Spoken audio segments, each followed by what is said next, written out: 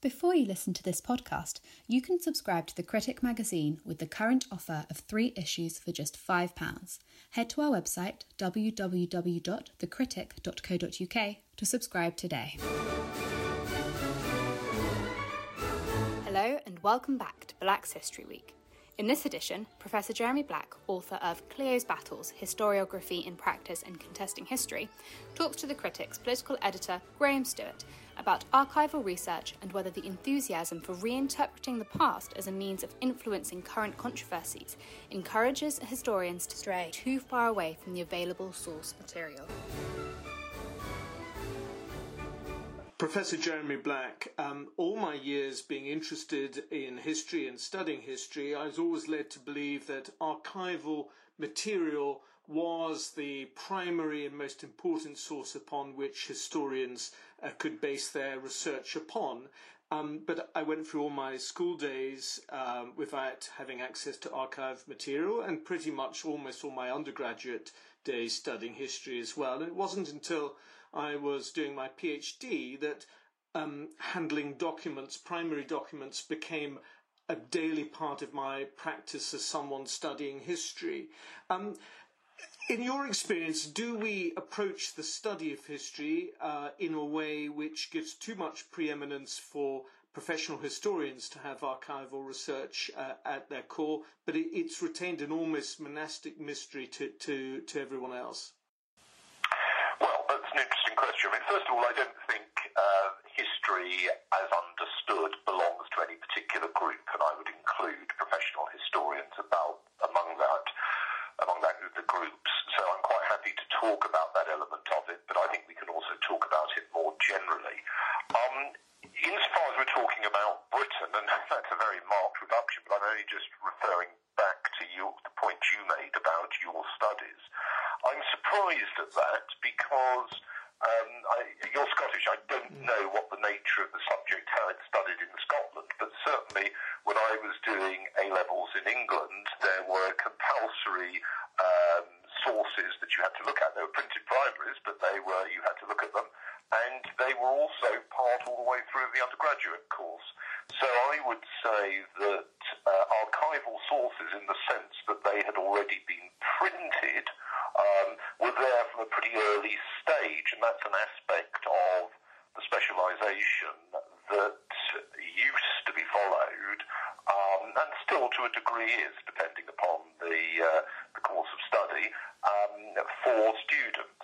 Now, in a broader sense, is there an excessive privilege, as you put it, for archives?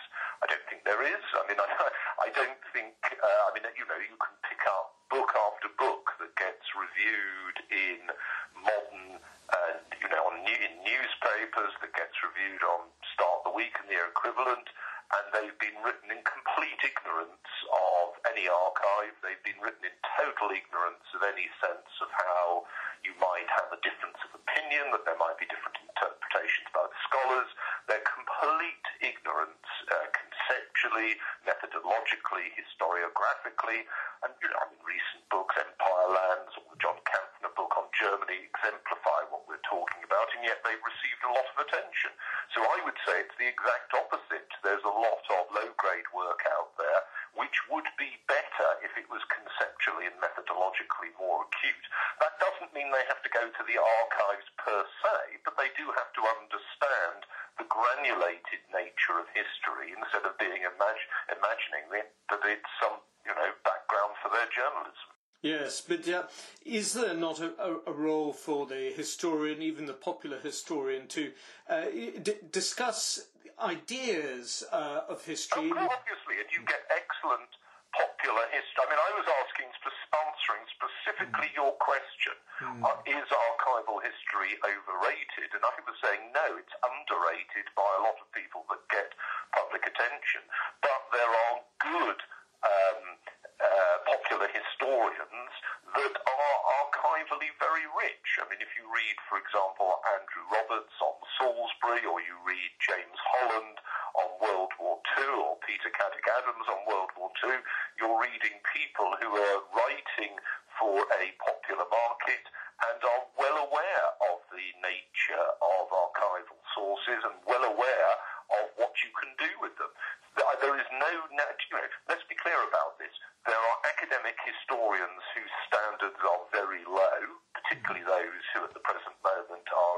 facing identity politics.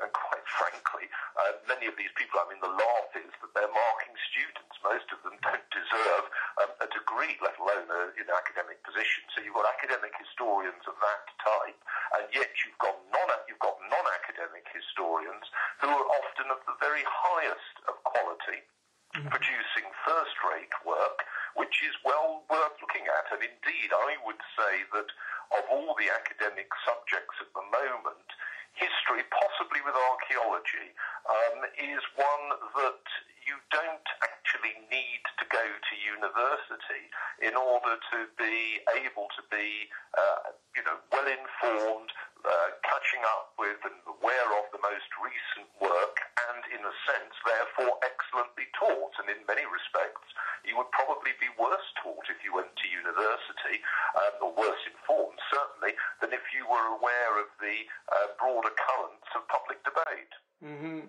So is it the case that the focus on primary archives, though there will be those who say, and it's not a view I'm endorsing, by the way, I'm just giving the case, there are those who say that if you immerse yourself in primary material, you cease to have sufficient distance from the creators of that material, and one must, not to say that one mustn't look at primary materials, but one shouldn't become so immersed in them that one can't stand back with a greater degree of objectivity. Yeah, but there's nothing incompatible between those two things. Mm-hmm. Mm-hmm. There's nothing incompatible between knowing how to do your shoelaces up and going for a walk. Somebody who is working on the archives is somebody who is going to understand the motivation and rationale of the protagonists and others at the time, and of how people perceived it at the time.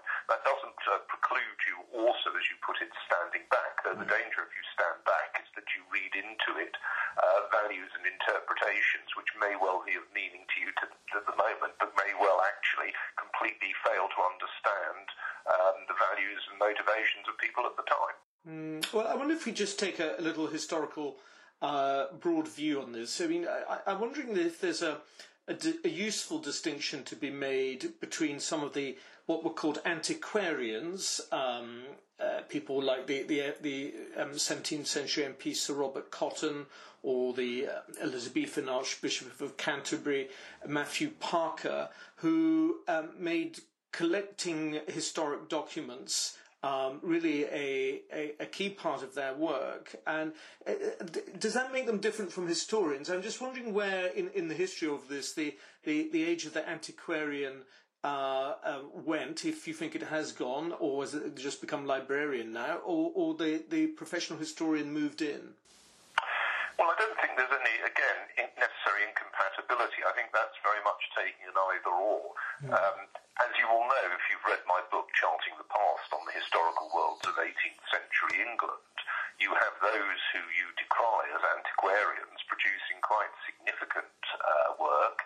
Archdeacon Cox, for example, one of the greatest historians of late 18th century, could be regarded as bestriding your segregation. All the work in local history was grounded in part on an understanding of the documents that provided a guidance to that locality.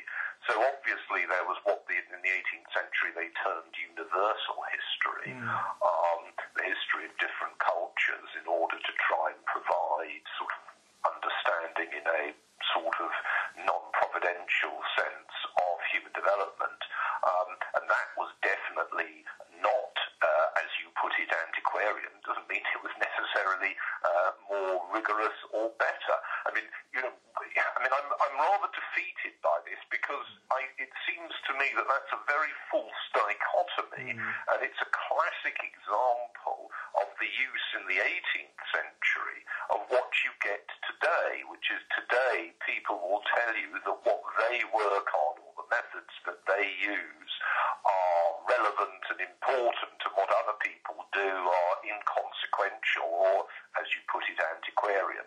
That's, quite frankly, a use of sort of conceptual methods and methodology to take part in political battles. It doesn't tell you, there are books on this, on. There's a very good book I cited in one of my works, I think in my work on contesting history, a very good French study by a woman called Grell, Grell, on how the 18th century historians who attacked what they termed antiquarians were in fact just empire building for their own benefit. That, you know, in other words, it's not an objective criteria.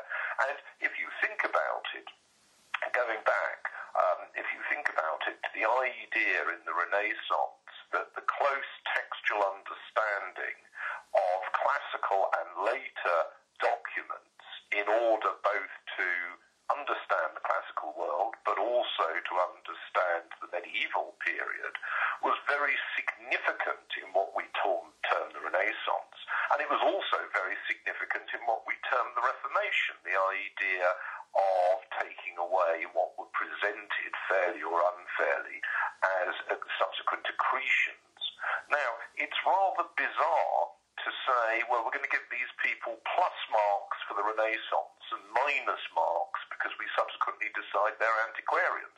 What you're talking about is textual exegesis, and textual exegesis, the understanding of documents, the understanding of specificity, is something that is necessary if you want to get as close as possible to understanding why things occur and what people think about. I mean, if you don't have textual exegesis, we end up with the curious mess we're in today, but this mess has long been prefigured in previous ages, in which, you know, you end up in some sort of postmodernist smorgasbord in which every kind of perception, every kind of argument, every kind of some idiot saying they feel something is regarded as of equal validity. Well, you know, you might want to say that, and, you know, I'm a Democrat, but the point about democracy is it doesn't mean that everybody's views are of equal accuracy. They may well have the right to express them as part of a political society in which we want people to feel that they're participating, but it doesn't mean that they are all of equal accuracy. I think that's very significant, and it's certainly true of how people think about and study and understand the past, and therefore, by extension, the present and the future. Is it, I'm trying to unpick how recently this movement within historical study has become more obsessed with contemporary feelings and emotions and interpretations, that, you know, as if the historian, you know, like a kind of lifestyle journalist, is placing him or herself at the centre of the narrative. And to what extent a real returning to archives as the primary, not exclusive, but the primary focus of research. How and why have we moved away from that?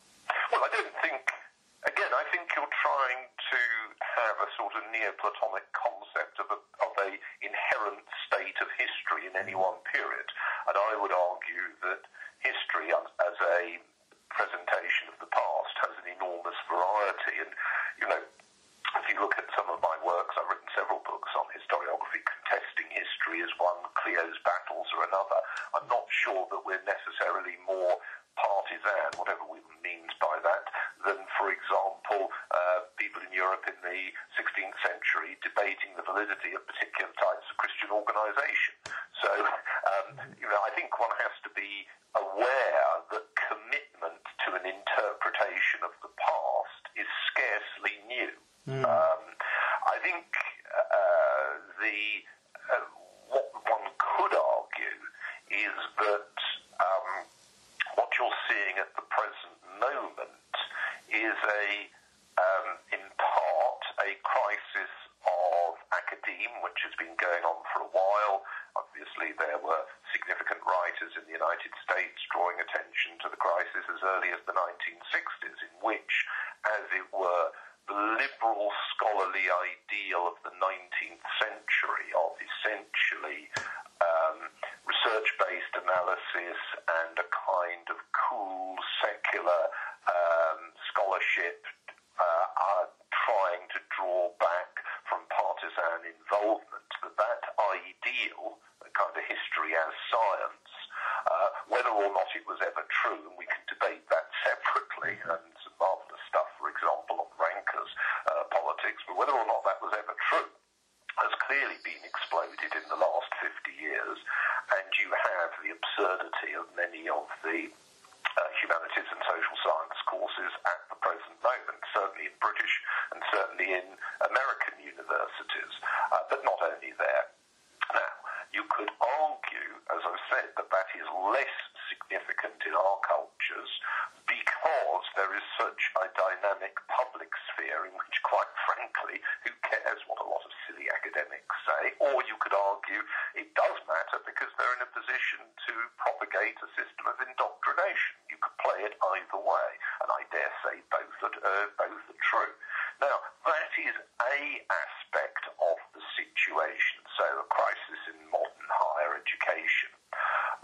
You could link that up to the idea that the notion of, we could discuss that philosophically or practically, that the idea of scientific history is always going to be problematic. Doesn't mean that it's necessarily unworthy, but it's always going to be problematic. That's a second approach we could take, and we could, and remember, with all these approaches, we need to then add the granularities of time, country, and within those different historical schools.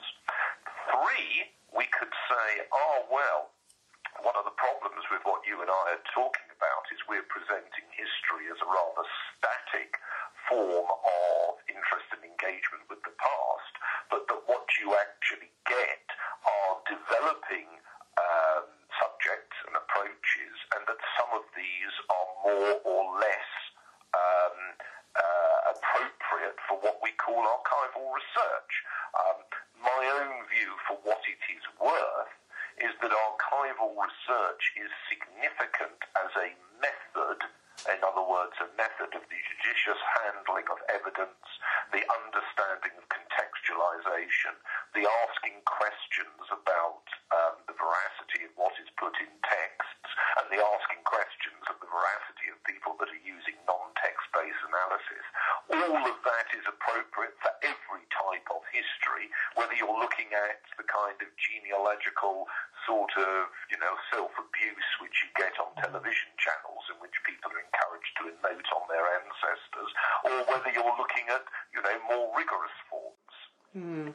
Is the digitization of archives and the way in which it's becoming much easier for people who are not professional academics to have access to primary material in that way, do you see that as a positive factor in that it should encourage more people to go back to the primary material rather than treating history as a branch of sociology, or do you see dangers in effectively open access for archival material? No, I don't see any dangers in open access. I mean, I see dangers if you blow up archives and destroy evidence of the past, but I don't see any dangers. And this has been going on for a long time. I mean, I've written several books on newspaper history, and newspapers have been available. I mean, well before digitisation, you had things like, I don't know if you ever remember it, something called microfilm. Yes, I do well. So, I did a lot of my research in the 1980s, sitting in the dark in front of a microfilm machine in Durham, having, purchased microfilm copies of newspapers, and, some of which were made specially for me, and some of which were just already available, and then borrowing others through interlibrary loan. And that was long available, and, I can't see what's wrong about it, and what it also meant is that one could teach. I mean, I used to teach a course on newspapers, and obviously it was nice for students to have access to and handle originals from the 18th century and 19th century, but there was also the possibility of extending their range by, showing them more 18th century newspapers on electronic means, or as it then was film. Ditto, I mean, for example, the state papers, a lot of the state papers, a lot of the Newcastle papers went on to, Newcastle being the Duke of Newcastle, went, as well as masses of other stuff, went on to microfilm quite early on. So, I don't think this is new, and I think it's to the benefit of all. And I would certainly urge people who are interested in the past to try and engage as soon as possible with material of that type. I'm not troubled by that at all. And I can take it a stage further. One of the things, and I was on the committee that drew up the last national curriculum when Michael Gove was Secretary of State for Education. And, it's fashionable on the left to scream and shout about it. But actually, if you look at it carefully, and if you look at what the meetings discussed, I mean, one of the major issues, certainly one of the ones I talked about at some length, was the value for everybody of trying to do a certain amount of local and regional history. And of course, what you're then saying is you want somebody who lives in Southwold or Bradford or anywhere, Hereford, to be able to look at original sources of some type or other, and one of the classic original sources is old newspapers. And of course the fact is that those are, they're in print, so you don't have too many paleographical problems, so you can have bleed through, of course, in some of the reproduction methods. But this sort of thing is very valuable for people if they're actually interested in engaging with some sources relatively early on. Now, that is possibly not what people want to do if history is for them a matter of culture wars. And as you know, at the present moment, there is what are called culture wars, sometimes called history wars, going on. They've actually been going on for quite a time. This isn't new. I mean, a lot of people seem to think it's new, but in practical terms, the assault on what was presented as a conservative rendition of history, i.e. actually trying to find out what happened, including the politics of it, that's been going on since at least the 1960s. And in terms of left versus right, you can see obviously a pretty sustained pattern right through the 20th century. So none of this is actually new. But what is sad at the moment is that it is much more acute. I mean, somebody like myself, who is a conservative, I used to respect the Marxist historians, including the Marxist economic historians, because many of them, not all of them, but many of them were not just intellectual heavyweights, though I was dubious about their conceptualization, but actually also did proper archival research. And these were people who argued in terms of the primacy of social and economic structures, in motivation, and in understanding past societies. Now, there were debates about whether they underplayed other aspects of social history, and I think they definitely did. But the fact of the matter was, these were people who often, serious historians. I mean, compared to that, a lot of, not all of it, there are some good historians in the modern identity politics, but a lot of it's just trash. I mean, you pick it up and you read and you just, it's mind-bogglingly stuck into dogma, doctrine, and the last thing anybody actually seems to have done in many of these fields is take the trouble to work out what people's experience, what they were thinking about, what their motivation was, and instead they're being ruthlessly deployed in accordance with, modern perceptions of that meet the criteria that are being advanced, and I find that rather unhelpful. I suppose if I was a woke cultural historian, a cultural war historian. Maybe you are. Well, I'm hiding it well, but just assuming for a moment I am. If you are, you'll do very well in the academic profession. Particularly, let me recommend to you, do as little teaching as possible, because they won't. Because the better teachers tend not to get promoted. What you want to do is sit on an equality Equality and Diversity Committee, then another Equality and Diversity Committee, then go and, as it were, crawl to whoever is the Vice-Chancellor, the Provost or the Deputy Vice-Chancellor in your area and push yourself up the administrative system. Probably never write a scholarly book, well then most of these people have never written a scholarly book, but write a few aperçus. That way your career will go probably quite well in the modern age. Well, sadly, that's probably the best career advice I've ever been given. Thank you for that. Let me just indulge me at the moment. So here I am. I've taken your advice and I'm producing works of history and approaches to history which have very little basis in archival research, but a large basis in my own particular prejudices. I might defend my position by saying, the archives are the archives generally of the oppressors, of the state, of the aristocrats, of the landowners, of the plantationists. I, in my history, want to give voice to the voiceless who've left almost no or very light archival record. Therefore, I need to approach history in this non-archival way. Well, if you're looking at history over the last 150 years, I mean, we can talk about earlier than that in a second. If you're looking about history of the last 150 years in the West, I'd be very surprised if you weren't able to find quite a few sources of value to you. Now, if you were to go back to a period of, let us say, one of my interests is military history. Let us say you are looking at the period of the 16th century. You will find that, as you put it, the voiceless include most of the social elite who weren't in the practice of necessarily writing at any great length. Some of them did, but most of them did not write at any great length or necessarily in any great reflection about these matters. And you've got to be cautious about assuming that written sources are necessarily those of a quite clear divide between privilege and non-privilege.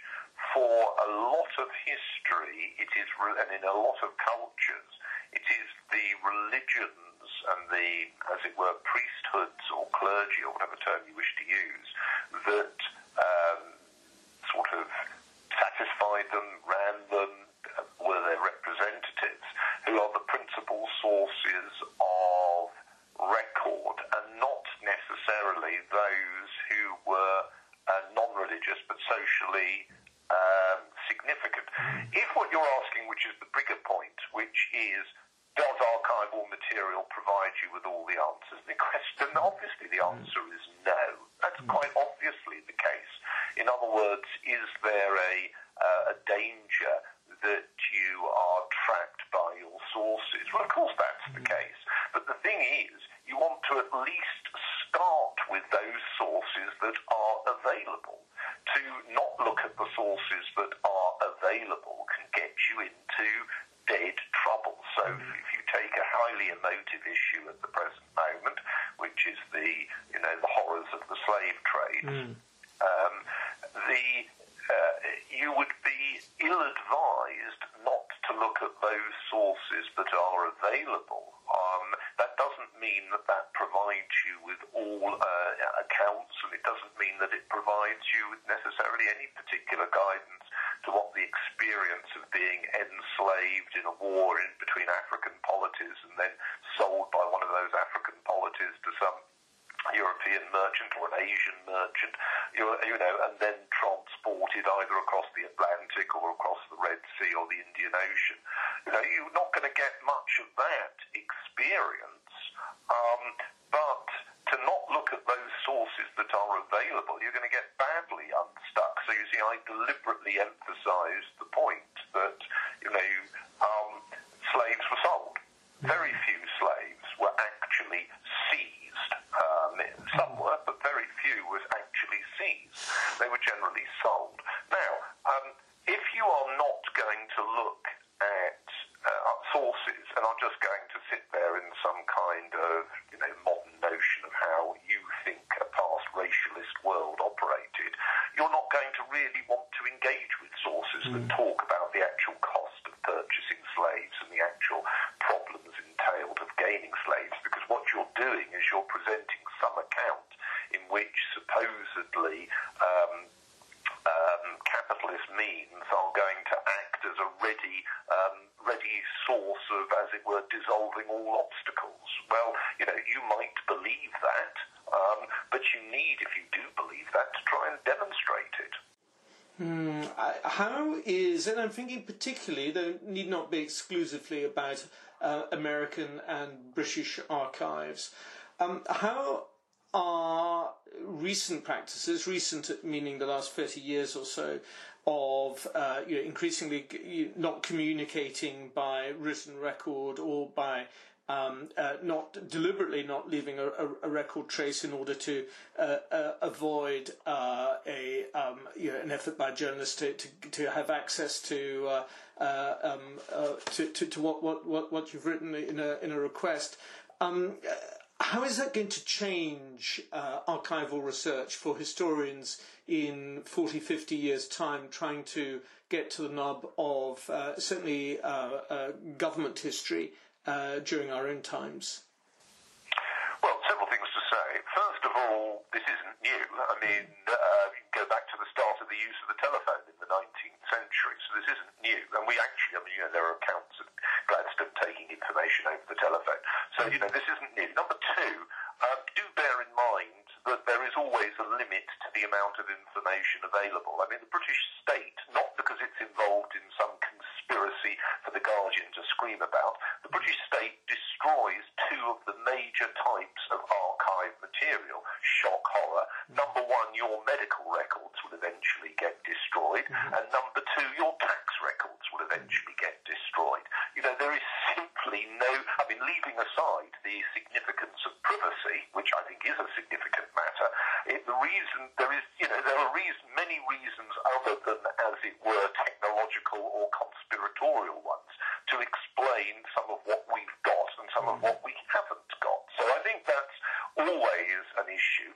Clearly, the more experienced you are as a scholar, and in this field, the scholars that tend to be really experienced are archivalists.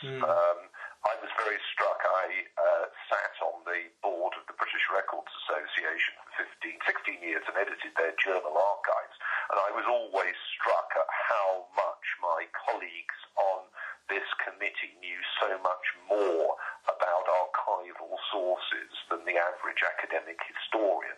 So you have to really understand how archives are constructed, how material is deposited, how it is catalogued, and how it is made available. All of those are very significant if you wish to look at these issues. Now, I remember an article some years ago in the Journal of the Society of Archivists which argued, it compared paper, I think it was papyrus paper, and then various other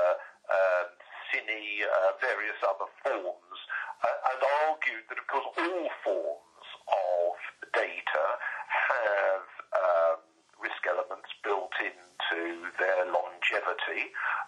Clearly, even if you take an individual format, let's say you take paper, linen rag-based paper of the 18th century lasts better and is easier to use, I know I've used enough of it, than 19th century wood pulp paper. And again, the climate that you are in will affect the friability of the paper, it will affect the friability of the ink, it will affect the nature of the paper you're using, et cetera, et cetera, et cetera. So all of those factors play a role, and you shouldn't assume that necessarily the present formats are ipso facto worse.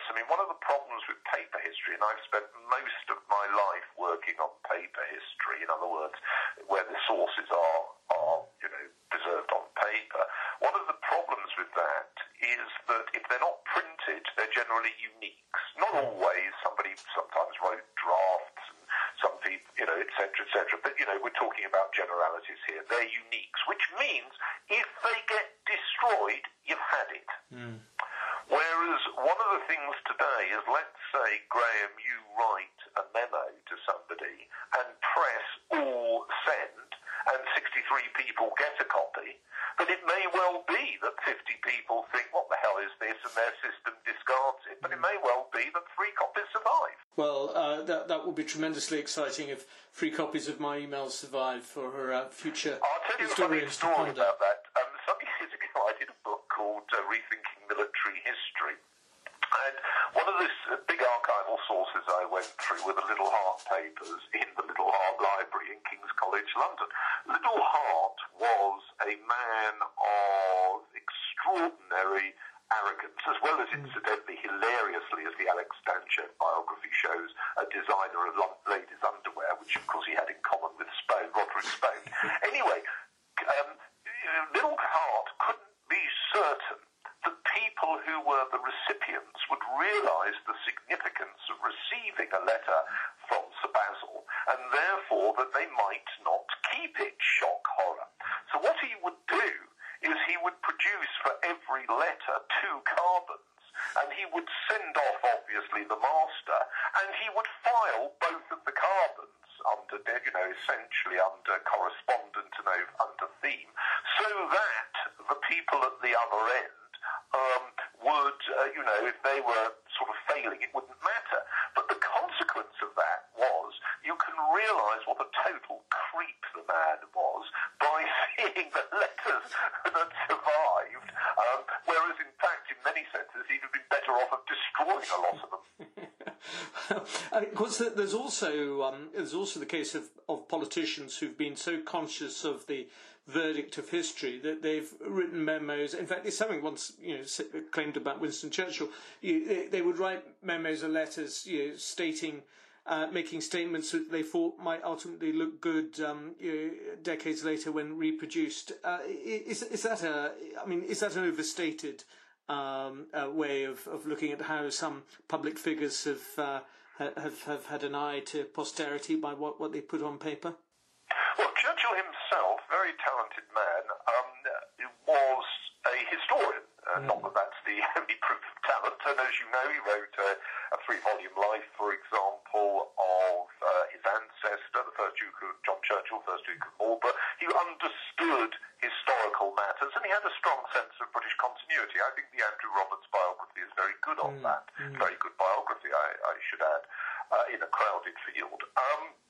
And of course, there is a book on how Churchill, as it were, was concerned to propagate his notions of World War II. Although it's fair to say so was everybody else. I mean, I wouldn't describe people like Montgomery as shrinking violets. Are politicians today overly keen to get into? Well, some are, some aren't.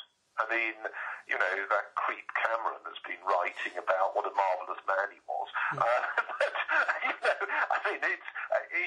But, it just passes belief what some people think about themselves.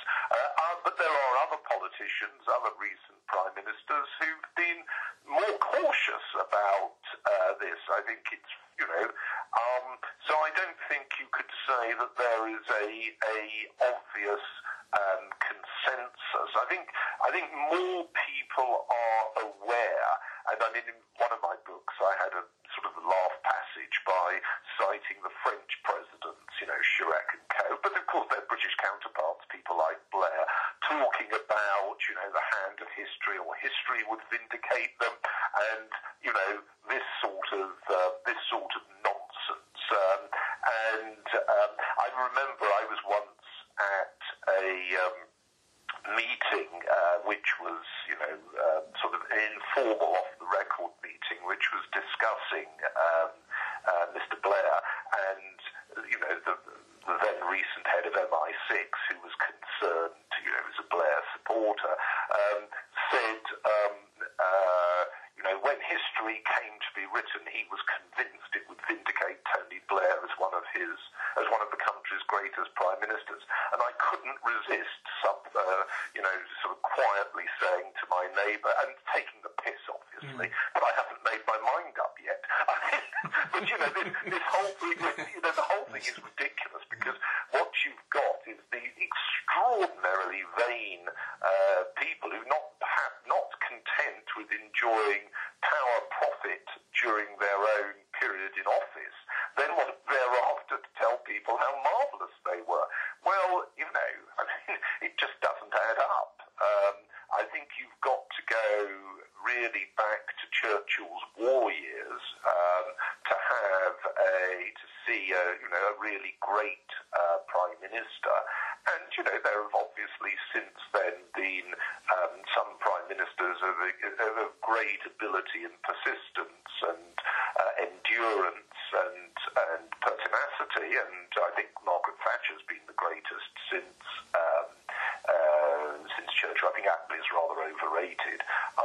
But, it has to be said, most of them, they might have won elections, but they're not necessarily, done very much in office other than bugger up the Constitution and, find jobs for their chums. Let me draw things to a close by asking a personal question.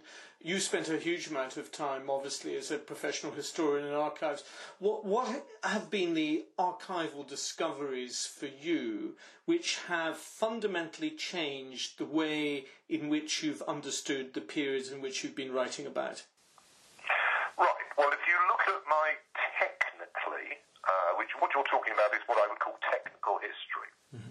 If you're looking at my technically most important works, they're on 18th century British foreign policy, with the largest one being on British foreign policy from 1783 to 93, called British Foreign Policy in an Age of Revolutions.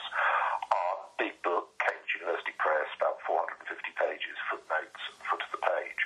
And I would say that really the archival work enabled me to understand what had happened in a way that I had not done when, as a prelude, I had read the secondary literature. And I would say the same thing earlier on. I'd spent too much of my time reading people who had, as it were, British policy as an unproblematic. And I benefited enormously from the ability to read confidential correspondence between people, private papers of both diplomats and ministers, in other words, not office papers, in which you saw much more of the politics of foreign policy, which interested me a lot. I also benefited enormously from spending a lot of time in the 1980s in European archives. I mean, I did time in the archives in other periods, and from the kindness of particular senior archivists who, seeing that I was a serious scholar, enabled me to do things which were totally against the rules. In other words, going onto the stacks and working there, working when the archives were shut, opening the archives early in the morning, especially for me, 101 other things like that. And that was enormously helpful, and I got a much better sense of 18th century British foreign policy by reading multiple foreign sources, as opposed to just doing bilateral, Anglo-French, say, stuff. Because if you're reading multiple sources, you're getting, triangulation to the nth degree. So I found those things really helpful. And linked to that, there was a marvellous series which I much enjoyed reading, which was State Papers Confidential, which was the British intercepts and deciphers of foreign traffic. Although if I'd lived with more energy, one of the things because one can always think of lots of topics one would like to do. In addition to State Papers Confidential, I found many other intercepts in other archives, ranging from Canberra in Australia, National Archives there, which had some very good 1720s intercepts, quite a few volumes of them, to New York, for example. And if I'd had masses of time, it would have been wonderful to have produced some very very major scholarly work bringing together all of the intercepts, so you could have got some idea of the equivalent of the British GCHQ of the 18th century. But I was never able to do that. But that was fascinating, to get a sense of the espionage feed from the 18th century. Well, Professor Jeremy Black, author of Clio's Battles, thank you very much indeed for giving us this panorama of work in the archives. A pleasure.